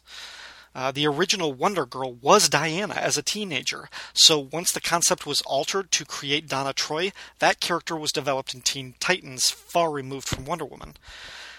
That's actually a really good point that I sometimes forget, because Donna Troy's creation was so screwed up. Wonder Girl was never Wonder Woman's sidekick. She never had a relationship to Diana the way Robin had with Batman or Wally had with the Flash. Wonder Girl didn't grow up with Wonder Woman. She grew up with the Teen Titans. So, yeah, I get the point that Frank is making there. And then he continues, then there's Cassie Sandsmark, who was briefly Diana's occasional sidekick before she too was taken over nigh exclusively by the creators of Young Justice and Teen Titans, and in the New 52 is completely disassociated with Wonder Woman. That leaves longtime frenemy Artemis, who is the Jean-Paul Valley of the non-Wonder Woman family that I'd like to see come into existence through the restoration of characters like Fury, but won't because Wonder Woman is just a Superman supporting character now anyway. Now I see what Frank was trying to say in the beginning. And in that case, yes, I would like to see Fury built up as a real character connected to Wonder Woman through their mythological heritage. But we need a costume redesign, because I think both her Infinity Incorporated and Young All-Stars versions look awful. Then, on the Suicide Squad episode, Frank said, "I always figured Darwin Cook owed a huge debt to Steve Englehart's The Origin of the Justice League -1, but now I see that it was a 40-40 split with this yarn's material. Even if it wasn't a direct swipe, the same ground is trod. The only thing I took issue with was the insertion of Amanda Waller's life story, which felt extraneous and indulgent, plus the bleakness of those pages is ill-served by Hunt's light-hearted embellishment. I'm fond of the Wall, but she needed more time, space, and a creative team tweak. Waller's jab at the Gipper reminded me once again that while Jeff Johns is sometimes very insightful, he simply did not get Amanda Waller at all, and a Johns-inflicted viscous conservative streak has contaminated her portrayal in outside media. She's LBJ, not G. Gordon Liddy." Totally agree there. And there was another episode 14 comment from Jimmy, who I think is Jimmy McGlinchey. He said, in the Suicide Squad episode, you posed the question whether Rick Flag Sr. had been involved in the Suicide Squad stories from The War That Time Forgot, and asked if anyone who had the showcase could comment. I actually have that Showcase Presents volume, and can confirm that there is no Rick Flag Sr. in the Suicide Squad stories therein. Apart from the name, there is very little that would link back to the post-crisis depiction of the World War II Suicide Squad, and the stories generally focused on just one or two characters. The two that turned up the most were a former Olympic toboggan athlete named Mace, whose fear during a race cost America the gold and the life of his toboggan partner, Morgan. Morgan's brother would blame Mace for costing his brother's life and for letting down his country and losing the race. Both would become members of the Suicide Squad, and both would be paired on missions. Morgan going to ensure Mace would not let down his country again. He would ensure this by always pointing a .45 at Mace and saying he would kill him if he failed his duty. Even when Morgan broke his legs and dinosaurs attacked the pair, he would still have the gun trained at Mace. Wow. Very interesting, Jimmy. I might have to track down some of those war comics and showcase. Moving on to last episode, which told the origins of Deadman and the Spectre. Twitter favorites and retweets came from Ange, Doug Zavisha, Eli, Firestorm Fan, Gabriel M. Cox, The Hammer Strikes, Martin Gray, Record Collector, Siskoid, Trekker Talk, and Vanilla Fingers. Awesome handle there. Over on Facebook, episode 15 received likes, mentions, and shares from Anthony Durso, Clinton Robson, Gotham Shioran, Gene Hendricks, Gord Tolton, Greg Arujo, Greg Barr, The Hammer Strikes, Igor Glushkin, Jimmy McGlinchey, Keith G. Baker, Cord Industries, Luke Dobb, Martin Gray, Mike Hertzberg, Richard Field, Rob Kelly, Ruth Sutherland, Sean Merrick, Sean M. Myers, Steve Leach, Tim Wallace, Van Z, and Zeb Oswald. Gord Tolton said he was dying to listen to this episode. Get it? Because it was all about the ghosts? About the ghosts? No zombies? Gord also said, dumping Corrigan in a barrel of wet cement and throwing him overboard always seemed like the ultimate murder. I can still recall working on a high steel concrete dam and just getting chills of thinking of that kind of death. In the final panels of the original, Corrigan sews his own costume. Say that again. Sewed his own costume. He has the powers of God, but he can't wave his arm and make a cloak. Thinking too hard, perhaps? But maybe Jim just didn't completely comprehend his new situation. That, and the fact that he could pal around with other superheroes in the JSA, indicates to me a desire to retain the humanity, something that was always missing in future iterations. Clinton Robson said, I think my first introduction to the Spectre and to Deadman was in the mid-90s, Spectre in and around the 0 Hour event, and Deadman in Kingdom Come, neither of which are what anybody would consider iconic depictions of the character. I must say, both characters have grown on me over the years, Spectre more than Deadman, I think. Zeb Oswald said, would have probably been better if Joe Kubert had drawn the Spectre issue. Still sounds like a fun comic. I mostly know Deadman from the Neil Adams trade paperbacks, the JLU cartoon, and the Kevin Smith Green Arrow run. Can't wait to hear the next issue. Gene Hendricks said, I just realized in listening to this how much of the anti-shag I am. I'm complaining about a woman's breast size and how she should cover up more. Richard Field said, it's because of this show I'm now tracking down old DC comics. Well, thank you, Gord, thank you, Clinton, thank you, Zeb, Gene, and Richard for your comments on the Facebook page, and also thank you to Rob Kelly, who got a real kick out of my adolescent preference for Cable over Superman. I was stupid as a kid, what can I say? On the last episode, the question came up whether the Spectre had appeared yet in the post-Flashpoint DC universe, whatever you want to call it. Well, a couple people reached out and informed me that Jim Corrigan and the Spectre can be found in Gotham by midnight. I can't quite pull the trigger and buy that book yet, but the more I hear about it, it really intrigues me. Jim Romalde was one of the guys who pointed that out to me, and he writes a monthly review of Gotham by Midnight for thebatmanuniverse.net. Professor Allen also mentioned the book, and he's doing reviews of Gotham by Midnight for his new Dorkness to Light blog, and said the Spectre is a topic that will come up in the eventual Dorkness to Light podcast. So, two great places to check out reviews of Gotham by Midnight featuring the Spectre. Check those out. Okay, on to the WordPress comments for last episode, and there were a ton of great comments. Apparently, everybody loved this issue of Secret Origins more than I did, which is too bad because I love Deadman and the Spectre, and I really like their origins, but I had problems with the stories as they were presented in that issue. Anyway, you left great comments. I'm going to cherry pick just a few bits, like always. At the top, Jeff Nettleton talked about how much he enjoyed the Deadman story, his first encounters with the character, and commented on Andy Helfer and Kevin Maguire, things we all mostly agreed on. Then we got to the Spectre segment, and Jeff said, "I'm going to have to depart greatly from you guys on this one. The Spectre, to me, has always been more of a great visual than a great character, except for the Fleischer and Aparo Wrath of the Spectre. Those were so wonderfully inventive and gonzo that they overwhelmed my indifference to supernatural characters." The other book that regularly accomplished that was Michael T. Gilbert's Mr. Monster. Gilbert has a nice pulpy feel and ironic cartoony touch to his art that makes the horror more palatable to me. Gilbert is an artist I love. His cartoony style allows him to really offer up all kinds of weirdness, with liberal doses of irony. His Mr. Monster is one of my favorite comic book series. I'm not a horror fan, but I find the pulpier stuff more interesting rather than the Stephen King end of the spectrum. Gilbert does pulp in spades, and this is pure pulp. I liken it to the great Charlton's horror stories that Joe Staton drew. The cartoony nature allows the story to be bent and twisted in all kinds of directions that elevate it from the norm. I think Rob Kelly from the Aquaman Shrine agrees with that because he said, "I remember loving this issue when it came out because they got Michael T. Gilbert, who's Mr. Monster I loved, to do the Spectre story. Even at the time, I knew what an unconventional choice that was, and I admired Roy, or whoever pushed for it, for going with Gilbert. Sure, maybe the story doesn't hold up as well as it should, but it's just so fun to look at, I forgive it its sins." Back to Jeff's comment, he talked about how much he liked the story because Thomas evoked the feel of Golden Age pulp, and he didn't think Roy's penchant for copying the Golden Age comics hurt this story the way it might have hurt other stories in the series. I responded to Jeff in the comments section, but to sum up, when Gene and I recorded that Spectre segment, which was 6 or 7 weeks ago, I was pretty down on Roy. Today, I still believe everything I have said about the man and his work, but I'm tired of complaining about his approach to these Secret Origins. I'm not calling him a thief for taking someone else's words and doing very minimal polish. We all know how he felt about the Golden Age stories and what his thinking was when he adapted them. I'm not going to take any more shots at Roy Thomas for his approach to Secret Origins, unless I think it negatively affected the story. And in the Spectre's case, I think it did. He could have made the story better by breaking from the original material. As for the art, I didn't love it, certainly not as much as Jeff and Rob did, but my problem with it was that I don't think it fit the tone of the story. You guys may disagree, that's fine.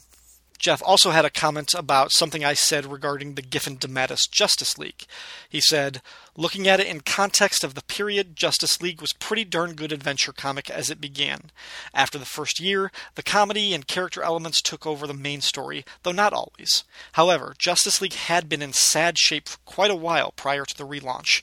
With most of the big guns undergoing major revamps, this was a chance to create a real team, and in that it succeeded quite well. At the time, it was a major breath of fresh air. In retrospect, it looks like an odd divergence, as we have seen many subsequent years of the big guns." Michael Chiaroscuro had a similar comment. "I think that within the context of the day, the book was a revelation. The fact that it now seems like a junior varsity version of the team is really only due to what's come since, in my estimation. Because this was coming after the Detroit era, which really was and still is the most junior varsity version of the Justice League you can get. And I say that as a big fan of Zatanna, Vixen, Martian Manhunter, and Aquaman. I have no issue with the occasional JLA roster that contains heroes other than the Big Seven. I think it adds variety over the years that can provide nice balance over time. That said, I do prefer that they return to the traditional team most of all after periods of more offbeat versions of the team. But variety is the spice of life, after all. Plus, the Maguire-era Justice League book is now only remembered as a humor book, but there was a ton of action and drama, especially over the first few years." They both make good points, and I forgot, actually, that the Justice League faced real serious threats and stories after Legends before the humor took over. But after Crisis, we had so many reboots or reinventions of characters that mostly were designed to take the characters back to basics. Man of Steel, Batman Year One, Perez's Wonder Woman, the Longbow Hunters. But Justice League wasn't like that. We didn't get a reimagined origin of the core team, not for years. Instead, we got this group of really weird, disparate characters that I love, by the way. I'm not knocking the roster for great characters. Blue Beetle, Captain Marvel, Guy Gardner, Mr. Miracle, Dr. Fate, not to mention mainstays like Batman, Martian Manhunter, and my beloved Black Canary. After Crisis, Justice League should have been Morrison's JLA 10 years earlier, the most powerful, most iconic heroes of DC's pantheon. I still would have loved to have read the Justice League International gang for the serious drama and the bwahaha comedy that it gave us, just not as the super team of the universe, that's all. My best friend, Chris Franklin from the Supermates podcast, yeah, you heard that, Shag. Chris is my best friend now. Chris said, I've never owned a copy of this issue, so it was a long time before I saw this cover. It was after the coming of Tim Sale, and you could have easily convinced me Sale drew this. It just looks like his style to me. Michael T. Gilbert did an issue of Legends of the Dark Knight where he riffs on several Batman artists like early Bob Kane, Dick Sprang, and Neil Adams. It's not bad by any means. From what I'm seeing here, I see what you two are saying. Had he reined his style in a bit, the grotesque aspects of the story would have played much better. It's odd that Thomas seemed to experiment and actually create more aspects of Batman's secret origin story than any other actual Golden Age adaptation. Maybe because Batman's origin, even then, was so familiar and adapted so often. And Chris was really excited to hear Gene Hendricks bring up the Reb Brown Captain America. Martin Gray from Too Dangerous for a Girl blog said, Ta for another fun episode. I'm a big fan of Deadman, going back to some pretty atrocious Bob Haney stories, such as the infamous World's Finest Comics 227, the Thomas Wayne Jr. story. As for a Deadman catchline, how about better read than dead? No, that's awful. Stick to Baskin and Robbins puns. And Martin continued, I can see what they were going for with that cover, but yes, indeed, it just doesn't work. No surprise, though, that it's an Ed Hannigan design, given the splendid 80s work on the likes of Spectacular Spider-Man. I'm convinced Cloak and Dagger's fanbase was almost entirely due to his Spectacular Spider-Man covers. Then Charles Coletta pointed out that Deadman and the Spectre and the Phantom Stranger will appear in Scooby-Doo Team-Up issue 13, due out in November. Jimmy mentioned that the New 52 Spectre actually began in the Phantom Stranger series. The Stranger was instrumental in orchestrating Jim Corrigan's death, and that led them, understandably, to having some adversarial relationships. Another great depiction of both Deadman and Spectre can be found in the Gaiman miniseries Books of Magic. Deadman was particularly well used in issuing warnings to Timothy Hunter, who is being hunted by evil magic wielders as Constantine guides him along the present users of magic, popping into bodies to issue warnings. Kyle Benning from King Size Comics Giant Size Fun said, My first introduction to Deadman in the comics outside of Who's Who was probably in the Action Comics Weekly Anthology series, which had a gorgeous Deadman ongoing feature drawn by a young Dan Jurgens and written by Mike Baron. He starred in the first 12 issues of Action Comics Weekly and then came back as a regular feature in stories still written by Baron, this time drawn by Kelly Jones. That stuff has never been reprinted, but Action Comics Weekly issues go cheap. I recommend tracking that down and giving it a read. You know, I completely forgot about Action Comics Weekly. I read the Deadman stories in that and the Phantom Stranger, and I always forget about that when it comes to preparing this podcast. Kyle continues, on to the Spectre. I absolutely love his Golden Age appearances. He shows up and all hell breaks loose. The Old Testament real Wrath of God vengeance comes out as he decimates slumlords and scumbags. Siegel used the character as a take-no-prisoners social crusader, much like he did with Superman, but amped up to a whole nother level. After that, Kyle raised a really interesting point about the nature of God and heaven in the Spectre stories. I'm sort of paraphrasing here and possibly bastardizing Kyle's point, but whatever. It's possible that I and other readers approach the story with a Christian idea of the afterlife, whereas the Spectre's creator, Jerry Siegel, may have written The Voice from a Jewish perspective. If that were the case, though, I see it kind of as a limitation of Siegel's approach, since a red-headed Jim Corrigan is most assuredly Irish Catholic. And Kyle highly recommends the Golden Age Spectre stories by Bernard Bailey, as well as the Jim Aparo stories from Adventure Comics. He adds, I really wish they could have had Aparo draw this story here. That would have been fantastic. My second choice would have been Sienkiewicz. Yeah, I can't argue. Either of those would have been fantastic choices for the Spectre story. Finally, Ange from the Supergirl blog Comic Box Commentary said, I am somewhat surprised at the overall review of this issue, as I thought it was the first one where I thoroughly enjoyed both halves of the book. And Ange talked about his reading experience with the Spectre and Deadman. Most of my early knowledge of Deadman came from the Dollar adventure books, crossovers in The Brave and the Bold and DC Comics Presents, and reprints. Of course, for me, the best Deadman story is not one mentioned here at all. The story that Ange is referring to is, of course, Should Old Acquaintance Be Forgot, which was written by Alan Brenner, drawn by Dick Giordano, and published in Christmas with the Superheroes issue 2. This is an incredible story. It's a classic where Deadman encounters another ghost of sorts who can see and talk to him, and who calls herself Kara. It's obvious that the ghost is meant to be Kara Zor-El, otherwise known as Supergirl, who was never supposed to have existed after the crisis. It's a great read. It's a very sweet and touching love letter to a character who'd been written out of continuity at that time, and it's a horrible omission on my part that we did not mention it when Doug and I were covering the Deadman section. Well, Ange reviewed that story over at his Supergirl blog. He provided a link that you can find in the comments section. You really should check that out. But that's not the only place you can hear him talk about it. Not anymore. Breaking news, hot off the wires, Ange just popped up on the latest episode of the Fire and Water podcast talking about that Deadman story with Rob Kelly. So you should listen to that episode, after you listen to this one. Finally, this show got a new iTunes review, 5 stars from Igor Design 23. I think that might be Igor Glushkin. The review says, wow, thank you for hosting an amazing podcast on the DC Secret Origins comics run. I am currently collecting all the issues DC published back in the 80s and just happened to find your podcast. Your co-hosts are great, along with yourself. You guys have a deep and true understanding, along with the love to discuss the writers and artists of that time era. Please, keep this podcast going because, like myself, there are others who are as enthusiastic about hearing it as I am. Well, thank you very much for that review, Igor. Thank you everyone who wrote into the show, or left comments, or promoted the show on social media. You are all fantastic. And, of course, especially big thanks to Professor Allen, to Rob Kelly, and to Al Girding for appearing on this show.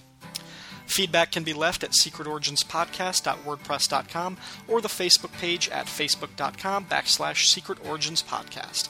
You can find me on Twitter at RyanDaily01 or at Black Canary Fan or the username Count Druncula. You can also email your feedback to blackcanaryfan@gmail.com, and please let me know if the message is private and you don't want it read on a future episode. The Secret Origins podcast is not affiliated with DC Comics. The views expressed on the show belong solely to the speaker. All music, audio clips, and quoted text are used for entertainment purposes and believed covered under fair use. And since I make no money off this podcast, no copyright infringement is intended. Thanks for listening.